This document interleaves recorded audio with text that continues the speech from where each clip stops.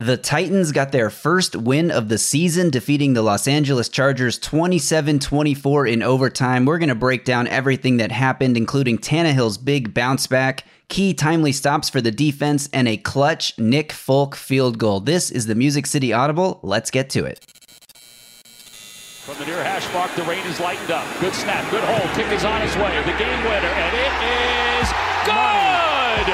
The Tennessee Titans in overtime have knocked off the LA Chargers 27-24. That was the CBS broadcast call of the game-winning kick. I know, everyone wants to hear the Mike Keith call. Look, I couldn't find it. I looked for it. NFL Plus replays used to be able to, they used to give me the whole home and away radio call. It's not there anymore, so I'm really sorry that wasn't Mike Keith, but at least we get to hear the game-winning kick again and celebration that ensued. The Titans took down the Chargers. Justin, how is it going? I'm doing well. Can you remind me which one of us predicted a Titans win last weekend and which one didn't? It wasn't me. I did not do that, so it must have been you.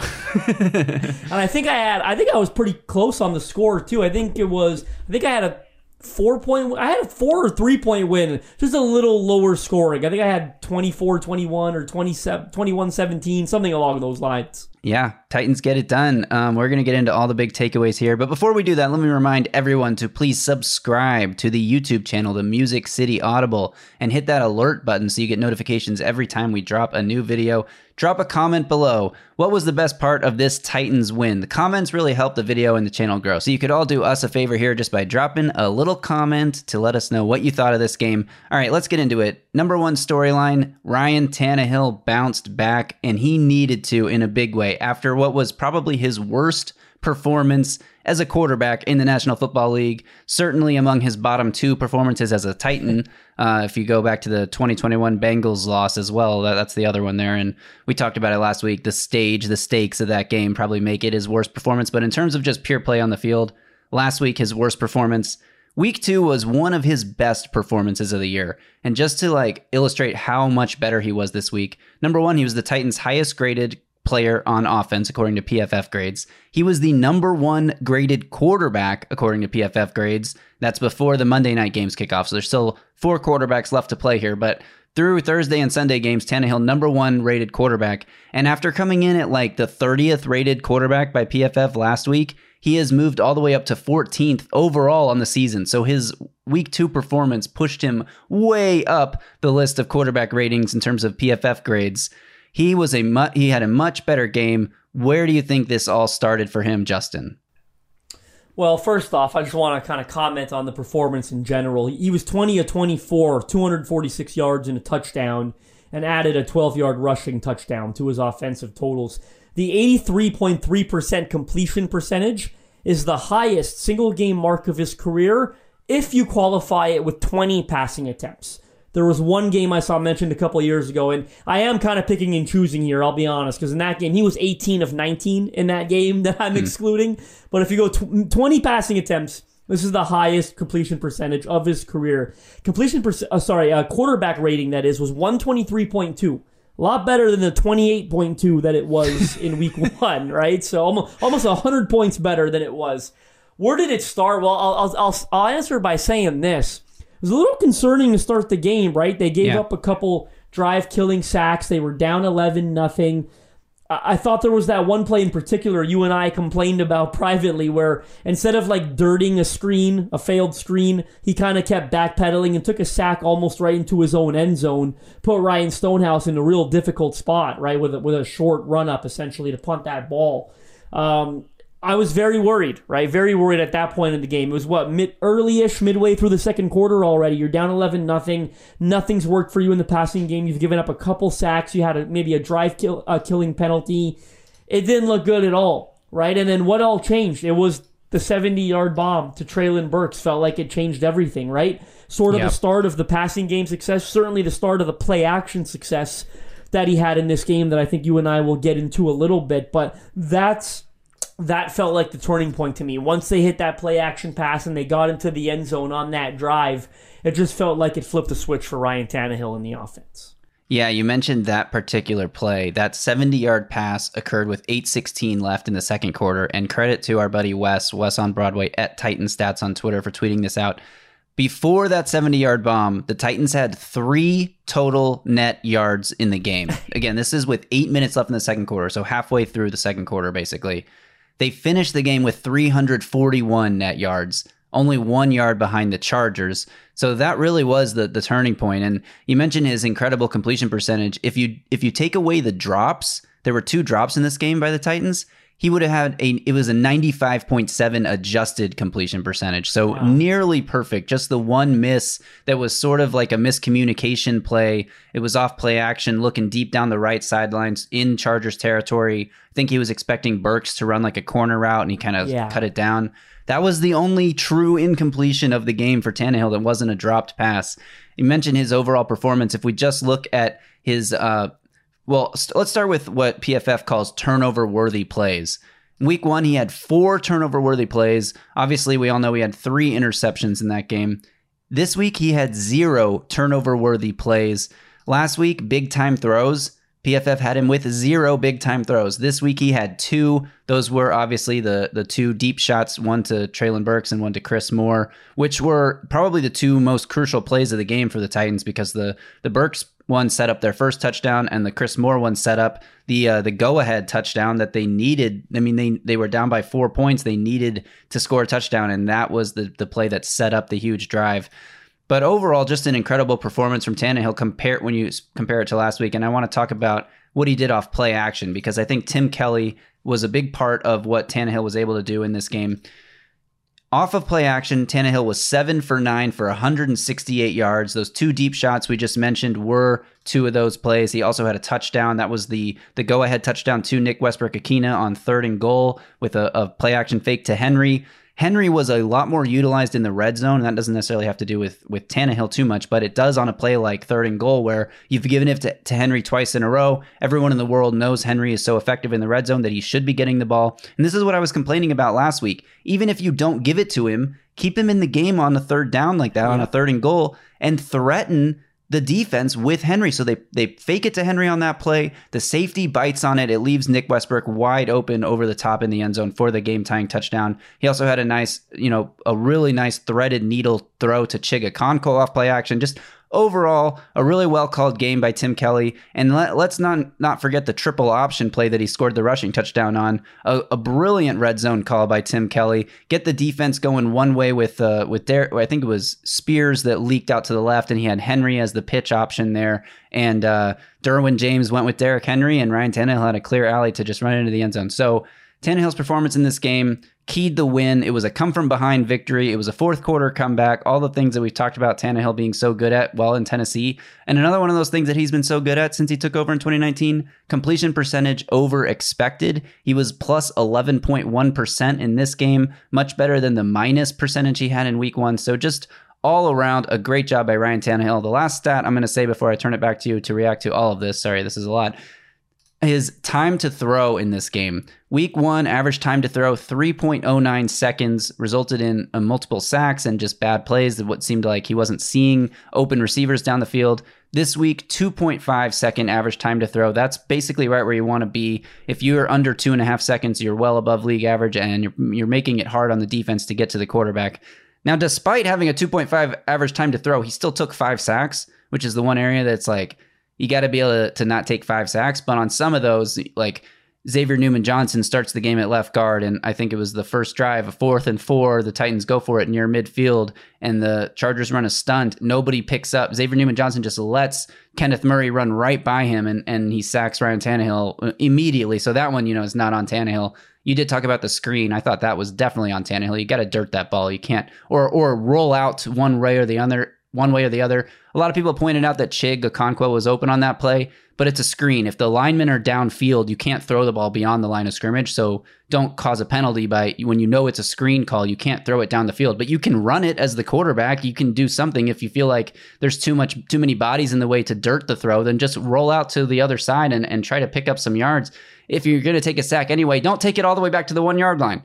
But these are small qualms. It was a rough first quarter and a half, but then from then on, Tannehill was lights out, and I thought it was his performance. Without it, the Titans don't win this game.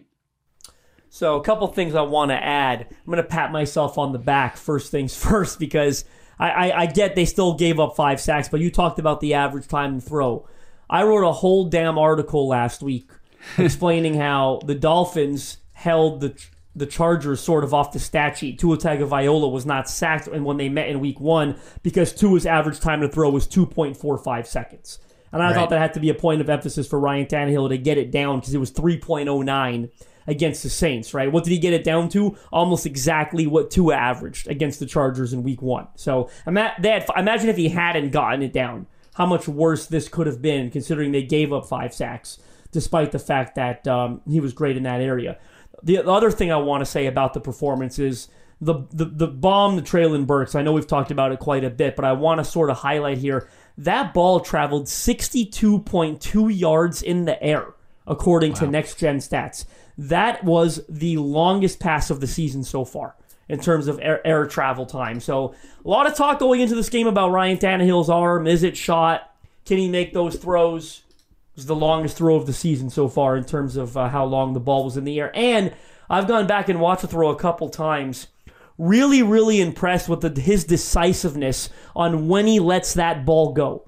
I'm sure you've seen it a couple of times. It's not like Treylon Burks is streaking down the sideline wide open without a defender within 5 yards of him. He hasn't even beaten his man yet when Tannehill lets that ball go. I mean, if you watch it, you feel good that he's going to beat him. You feel like Burks sort of has the corner flat-footed, right? He caught it. You know he got him, but he hadn't beaten him yet, right? That's just a veteran quarterback knowing, oh my God, he's got him. He's going to, like, the timing of the release of that throw. It's thrown by a quarterback that's playing with confidence, right? And you wonder about his confidence level entering this game after the 3-interception performance. And he said it all week. He couldn't wait for this game. He felt he was going to bounce back. He sort of got frustrated with some of the questions that were being thrown his way regarding the week 1 struggles. All the credit in the world to him. It didn't start great, started sort of shaky, but 20 of 24, man. 250 passing yards, game-winning drive, touchdown rush to add to his offensive totals. He was exceptional in this game. Yeah, he really was. And I just can't say enough about the bounce back attitude. And you're right on that pass to Treylon Burks. Great anticipation, trusting his receiver to beat his man and get open. And while we're talking about the offense here, let's switch gears a little bit and talk about Tajay Spears because this thing isn't going away. I think this is going to be a true backfield split. Now, Henry dominated the touches in this game and played more snaps than Spears did, which was not the case in week 1. But even so, I think that having someone like Spears who can be electric in this game, coming in, sort of in an off-the-bench role to spell Derrick Henry, finished the game with 8 carries for 49 yards. That's an average of 6.1 yards per carry. Even took a couple third down runs, like third and short runs. They took Henry out of the game and gave it to Spears, and he converted those runs. Meanwhile, Derrick Henry, 25 carries for 80 yards, only 3.2 yards per carry. But I think if you look at his success rate, you'll see that the average yards per carry is not fully indicative of his performance. There were a lot of like 2nd and 2, 3rd and 2, 2nd and 3 runs where Henry barely, gets more than the 2 or 3 yards, but he gets the first down, and those are so crucial. So all in all, just a great performance by the running backs and by the offensive line in the run game. But the element that Spears adds as an explosive playmaker, as a receiver out of the backfield, as a guy that can line up in the backfield with Derrick Henry, which we saw a ton of in this game, Tim Kelly really utilizing the 2 running back looks. I just think that this is, a situation where, like, let's say you're a fantasy football player, you draft Derrick Henry in the first round because you think he's going to get 90% of the running back carries in this offense. I don't think it's going to be the case this year. I think this Tajay Spears thing, they love the 3rd round rookie, and they're going to keep feeding him the ball as much as they can without taking touches away from the other offensive skill players. But overall, a much better distribution for all the skill players in this game than what we saw last week. Treylon Burks with 4 targets, DeAndre Hopkins with 5 targets, Chikakonko with 4 targets. Spears had 2 targets in the passing game. Henry had 3 catches for 15 yards on 4 targets. So distributing the ball all over the place, getting these explosive playmakers involved. I'm loving what I'm seeing from Tim Kelly so far through 2 weeks. Well, I think in this game, they sort of struck the right balance between Henry and Spears, and that's the key to me, because if you look at the snap count, everyone remembers week 1, he outsnapped Henry 34-30. Well, in this game, Henry nearly doubled him, right? Like, I think it was 46-24 or something along those lines. I think that's the right balance, but with that said, Spears still carried the ball 8 times. And had 2 catches, right? So I think going forward, you're giving Henry, 20 to 25 carries, and you're giving Spears 8 to 12.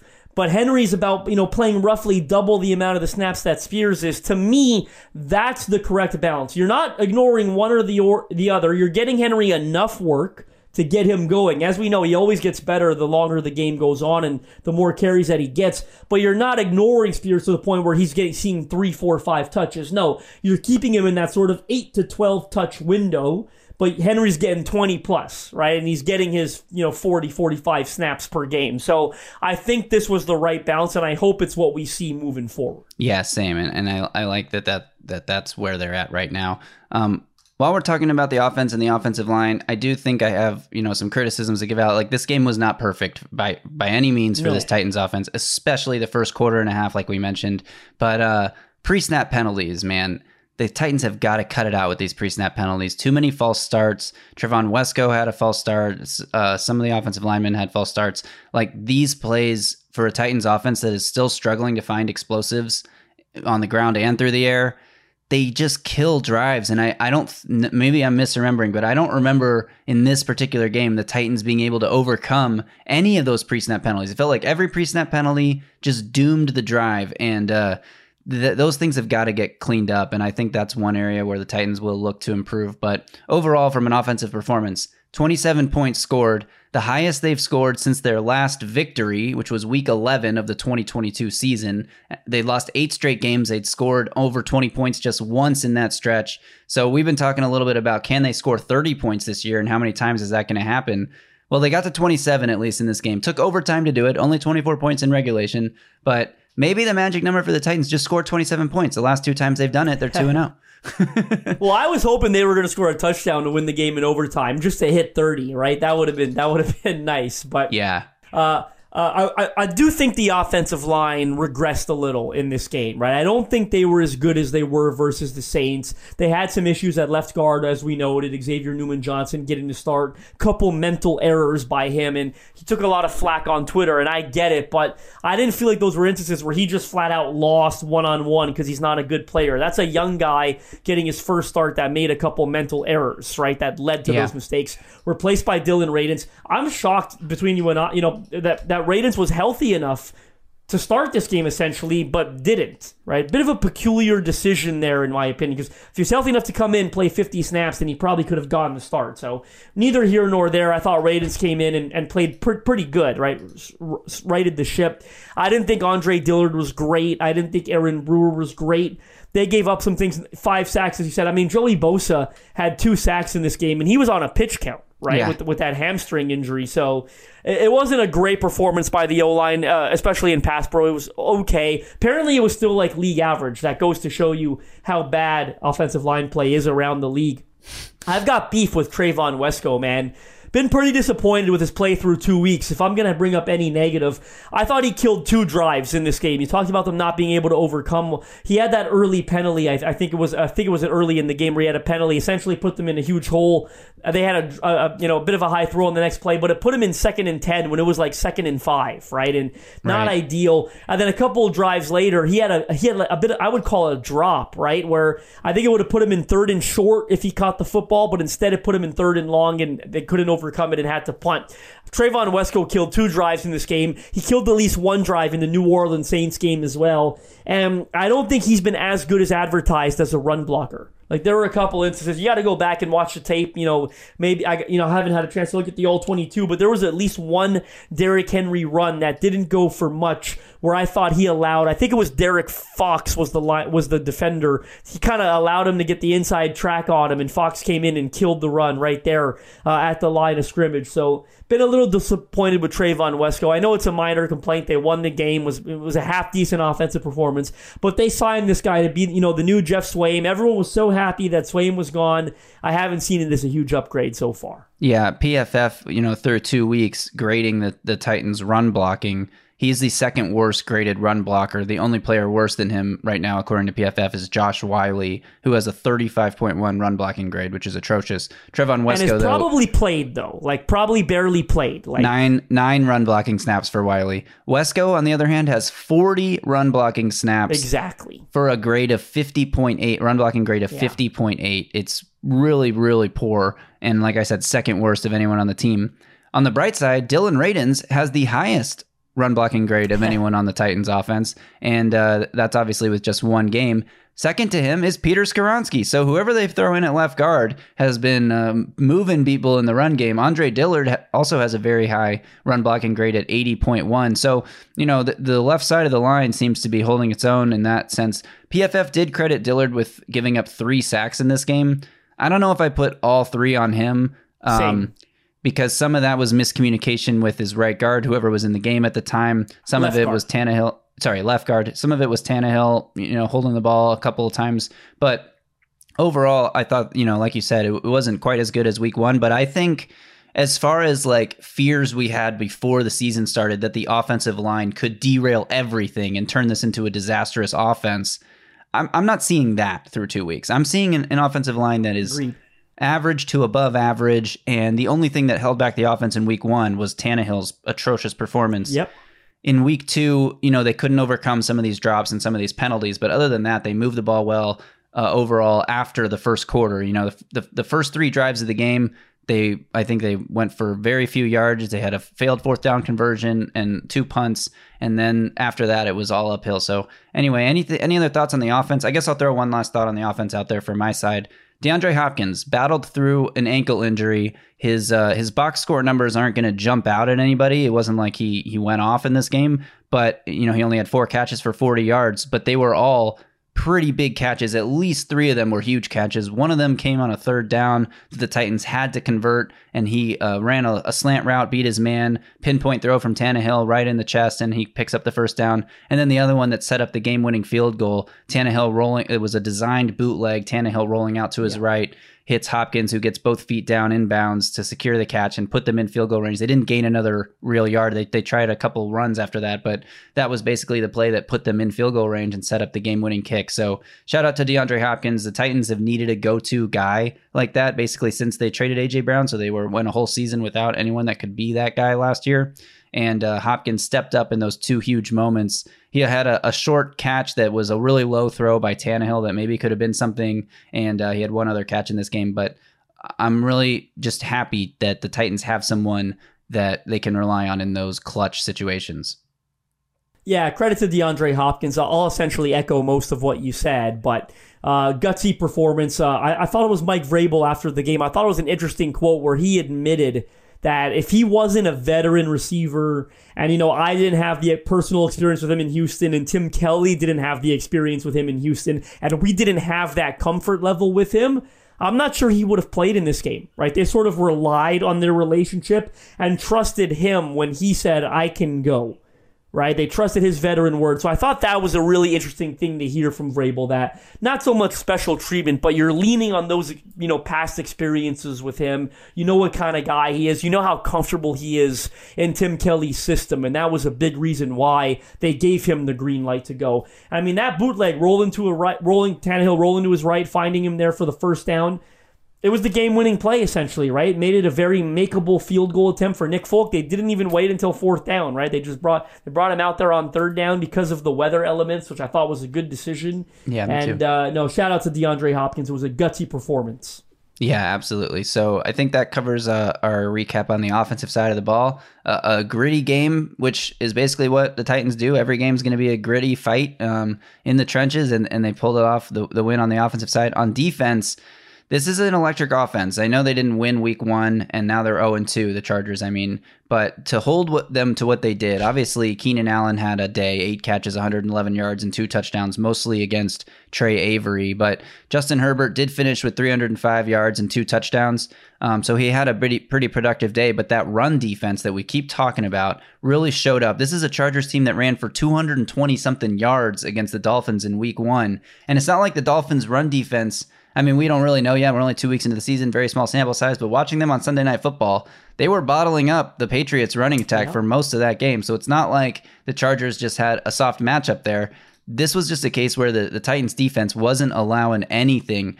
Joshua Kelly finished the game with 13 carries for 39 yards with a long of 15, which means his other 12 carries went for 24 total yards. He busted one out there, but for the most part, the Titans defense was getting in the backfield. Roger McCreary was awesome in this game. He had so many tackles in run defense where he came up out of the slot, basically playing like a third linebacker or third safety kind of role in the box, and coming downhill. He had a tackle for a loss where he ran in and got the running back from behind. He had another play where he keyed really quickly that it was run and came downhill and made the tackle. T.R. Tart, you tweeted this one out. T.R. Tart had a swim move to get in the backfield instantly and drop a running back for a loss on one play. Jeffrey Simmons had a similar play where he beat his man very quickly and got a tackle right at the line of scrimmage. So the Titans run defense, man, this is a legitimate unit. It's going to be interesting to see how teams attack the Titans going forward through the rest of the season, because it's going to be very difficult to run on them. Teams are finding success passing on them. That's 2 straight games where the opposing quarterback had over 300 yards passing. Trey Avery battled his ass off in this game. I want to give him credit, even though he did allow like 12 catches for 100 and something yards and 2 touchdowns. Like, those were all credited to Avery. One of those, though, was a really well drawn up play the Chargers ran in the red zone. It was like a fake bubble screen where Keenan Allen went upfield and McCreary and Avery were both there, and they both bit down on the fake screen and left Allen just running wide open to the end zone. PFF gave that to Trey Avery, but it could have just as easily gone to Roger McCreary. We don't know the coverage rules the Titans were playing on that play, so Avery gets credited for giving up that touchdown as well. He had the one that was caught over his head also. So Avery gave up some plays, but he also made some nice plays in this game. He tackled Mike Williams on a quick screen pass out to the flat where he just tackled him immediately behind the line of scrimmage. Late in the game when the Chargers were looking to make a big drive, he had perfect coverage on Mike Williams down the sideline, and Herbert ended up just overthrowing it because there was nothing there. So I want to give credit to the backup DBs who played in this game. Mike Brown had a super clutch pass breakup on a third down that forced the punt that led to the Titans game-winning, or I guess lead-taking drive before the Chargers hit the tying field goal. So without that play by Mike Brown, who knows if the Titans could even win this game. All around, a really solid defensive performance. Even though they gave up 24 points, I felt like it felt like they were better than that. Even though they gave up 300 yards passing, it felt like they were better than that. They were getting pressure. Harold Landry gets his first sack of the year. Autry and Simmons each add another sack to their total for the season. I'm really impressed with what the Titans defense has done through 2 games. Yeah, a couple things I want to quickly add. You talked about the run defense. Obviously, the Chargers were without Austin Eckler. I get that. I'm not going to take credit away from that. Superstar player, one of the best dual threat backs in the league. But in week 1, Joshua Kelly had 91 rushing yards and a touchdown against the Miami Dolphins after Eckler exited. He averaged 5.7 yards per carry against the Dolphins in that game. And by the way, his longest run only went for 14 yards. So even if you wanted to play that game, if you eliminated his longest run of the day against the Dolphins, he still averaged 4.8 yards per carry against Miami after eliminating his longest rush. So he was really good in that game. And there were a lot of people targeting him in fantasy. I was like, I'm good. No, I'm good because the Titans run defense. I've got no interest. And they were outstanding in this game. Trey Avery, Roger McCreary, you said it. I'm glad you brought up Avery because I did think he was a lot better than sort of the raw numbers indicated. Chargers went after him hard. What did they target him? 15 times? 16 times? 15 it was times. Ridiculous. And he battled. He had his coverage. I think he was playing his rules, right? I think Titans knew that's a tough matchup too, right? Like Mike Williams, Keenan Allen, these are excellent receivers. First round pick, Quentin Johnston, really tough matchup for him to get thrown into the fire to. And I thought he played well. Again, I'm sure they had their rules where, keep everything in front of you, make key tackles. The Titans have played that way too for a while, in all honesty, right? This defense is so good. If we force teams to string together 12, 13 play drives, no, we're going to make a play instead of them at some point. We're going to get a stop. We're going to hold up at some point. Or they're going to get a penalty because they can't stop this pass rush. That's how Titans play coverage, right? It is what it is, and it's worked for them. It really has. And I thought it worked for them in this game. How many times did they come up with key stops? Justin Herbert had the ball at one point, fourth quarter, when they had a lead. They could have gone and delivered the knockout punch, put the game away. No, what happened? The Titans got to stop, right? What happened in overtime when they had to come back on the field right after the Chargers tied it at the end of the fourth quarter? And the commentators even noted that it was fair. That's a tired defense they're going to go face. What happened? Yeah. They didn't gain a single yard. 3 straight incompletions. They had to punt the ball. Defense came up with big stops all the way through. Yeah, and I felt like that was a moment where Kellen Moore knew if he tried to run the ball in that instance, it was going to be a 1 or 2 yard gain, and they were just going to be set up, in second or third and long. So he just went with what had worked for them, better than anything else, which was throwing the ball downfield against a depleted secondary. But like you mentioned, 3 straight incompletions. Sean Murphy-Bunting had an incredible breakup in overtime, swatting the ball away. He had another really nice pass breakup on the sideline where maybe a little pass interference, but it was also a physical route by the wide receiver. So I actually like that they didn't call that. I wouldn't have thought that was PI, except for the commentator saying there was a lot of contact. Overall, Murphy Bunting played a really good game. I think he was the Titans' highest graded player on defense, according to PFF. So shout out to him too. The free agent signings coming up big 2 weeks in a row. Last week it was Arden Key. This week, Sean Murphy Bunting. Azeez Al-Shire has been all over the field, but I will say 2 weeks, two pretty bad penalties for him now. He had hitting Derek Carr on the helmet last week, which, a little bit of benefit of the doubt there because he was going for trying to hit the ball out of his hand, which Mike Vrabel has preached a lot of, like when the pass rushers are closing in, they got to when the pass rushers are closing in, they got to go for the ball, go for the strip, and see if they can come up with something.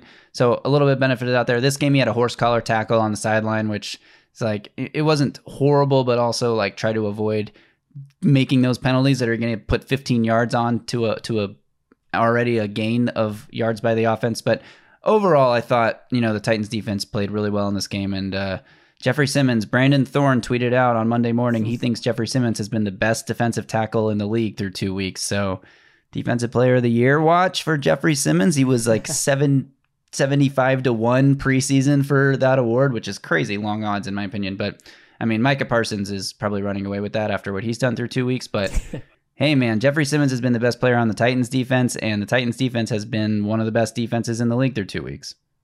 No surprise, right? No surprise to you and I how well they're playing. I want to make 2 more points about the defense. The first one, I'm going to use it as an excuse to pat myself on the back once again here. In the Chargers preview episode that we did with our pal Steven Hagelin, I talked about how Rashawn Slater is an excellent left tackle. And if he's beating Arden Key, you kind of take that on the chin. Right. What you can have is have that happen and then have the other issue on the other side with Harold Landry and Trey Pipkins. Well, you know what? I was right. The Titans took the Arden Key Rashawn Slater matchup, and Slater won most of those reps. Credit where credit's due. But it gave Harold Landry a chance to sort of get back into the groove of things and go up against the weaker tackle. And what happened, because the Titans sort of stayed committed to that, I thought. They didn't panic when Arden Key was, losing most of his reps and switched things up. They didn't panic. And what happened? Harold Landry finally he showed up on maybe the most important play of the game for the defense, recording that sack on 3rd down as the Chargers were getting dangerously close to mounting what looked like might have been a game-winning drive.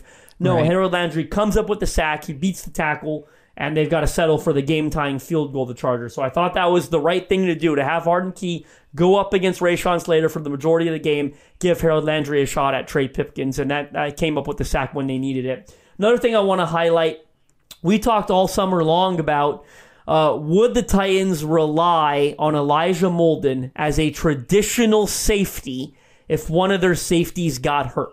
Or is this just going to be a 3-safety look thing? Well, Amani Hooker was out in this game. If you read the Titans depth chart, by the way, Mike Brown is the second string safety. And some people swear that the depth chart's the Bible when these injury things happen, right? Like whoever's listed on the depth chart behind the guy is going to start the game. Well, it was not Mike Brown that got to start in place of Amani Hooker. It was Elijah Molden, who, by the way, played 100% of defensive snaps. Wow. 100%.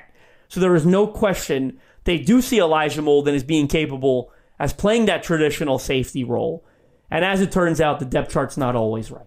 Yeah, exactly. Even though XNJ got the start, it wasn't very long before Radens replaced him, and Radens is listed as a third string guard and a backup tackle. So the depth chart to me is just like something that some low quality control assistant puts together based on nothing, and the Titans aren't going to rely on that as if it means anything. So yeah, I agree with you there, and a lot of guys stepped up in this game and made timely plays, and I don't think the defense overall, it wasn't like they were a suffocating lockdown unit, but it was the timeliness of the stops that allowed this team to get the win. Right. So, and shout out to Nick Folk, who's been super clutch, 6 for 6 on field goals. I think he's made 66 straight from inside 40 yards. So credit to the Titans for identifying a guy that could fix their issue, at least for this season. Traded away a 7th round pick, who needs a 7th round pick. 7th round picks rarely even make the team. So allow... In 2025 too, wasn't it? It wasn't even for this draft. It's for 2025. Right. So they definitely are recouping on that investment. I mean, a game-winning kick right away. How many games is a 7th round pick going to win you, just like outright win you, right? So I think that was a pretty nice trade, and Nick Folk has been money so far this year. Anything else you want to talk about in this game before we look ahead to the Browns on our next podcast? No, I think that does it. I was just going to add the Titans have had, kicking woes for so long. They should call the Patriots, give them another 7th round pick in 2026 as a thank you. Because, I mean, this thing, how relieved is it, right, to have someone that can go out there and make game-winning kicks. But, no, I think that does it. We'll be back later this week to preview the Browns game. A matchup I'm fascinated with. And we're recording this on Monday afternoon, evening-ish, right before the Browns kick off their second game. We'll be tuned into that one. It's going to give us some really good perspective on that matchup. And as always, we'll have a terrific guest coming on the show to help us break down the game. The host of the Locked On Browns podcast, friend of the pod, Jeff Lloyd, who I believe was with us the last time the Titans played the Browns. I always look forward to chopping it up with Jeff. He's got one of the largest Browns followings, certainly on social media. I'm telling you, I've looked into the numbers. I got access to that information. Browns fans, they listen to Jeff Lloyd religiously. I mean, that's a daily thing for them there on Locked On Browns. And Jeff is terrific. We're very grateful that he's coming on to... No one knows the Browns better, man. He's up there. Top 3, top 5 Browns content creators. And I'm putting him up there with Mary Kay and everyone that covers the team locally there that has daily access at practice. Jeff is fantastic. So really looking forward to breaking down that matchup with him later this week. And you'll want to tune in. That'll be a must listen. Yeah, and that's why you need to be subscribed to the YouTube channel. Must watch. Excuse me. It'll be a must watch. Must watch and listen, but preferably, like we keep saying, preferably watch. And if you have your channel notifications turned on, you will get an alert as soon as that podcast drops, or video podcast. It's still a podcast, even if it's video. As soon as that drops, you'll get an alert. So make sure you're subscribed. Again, leave a comment below. What was your favorite part about this Titans win? It could just be that the Titans won. Just comment big W below this video and help us grow this channel. Felt great to get a win. It feels great. So thanks again to everyone who tuned in. We appreciate you all. We will be back later this week with more content. So until then, you all stay safe out there and tighten up.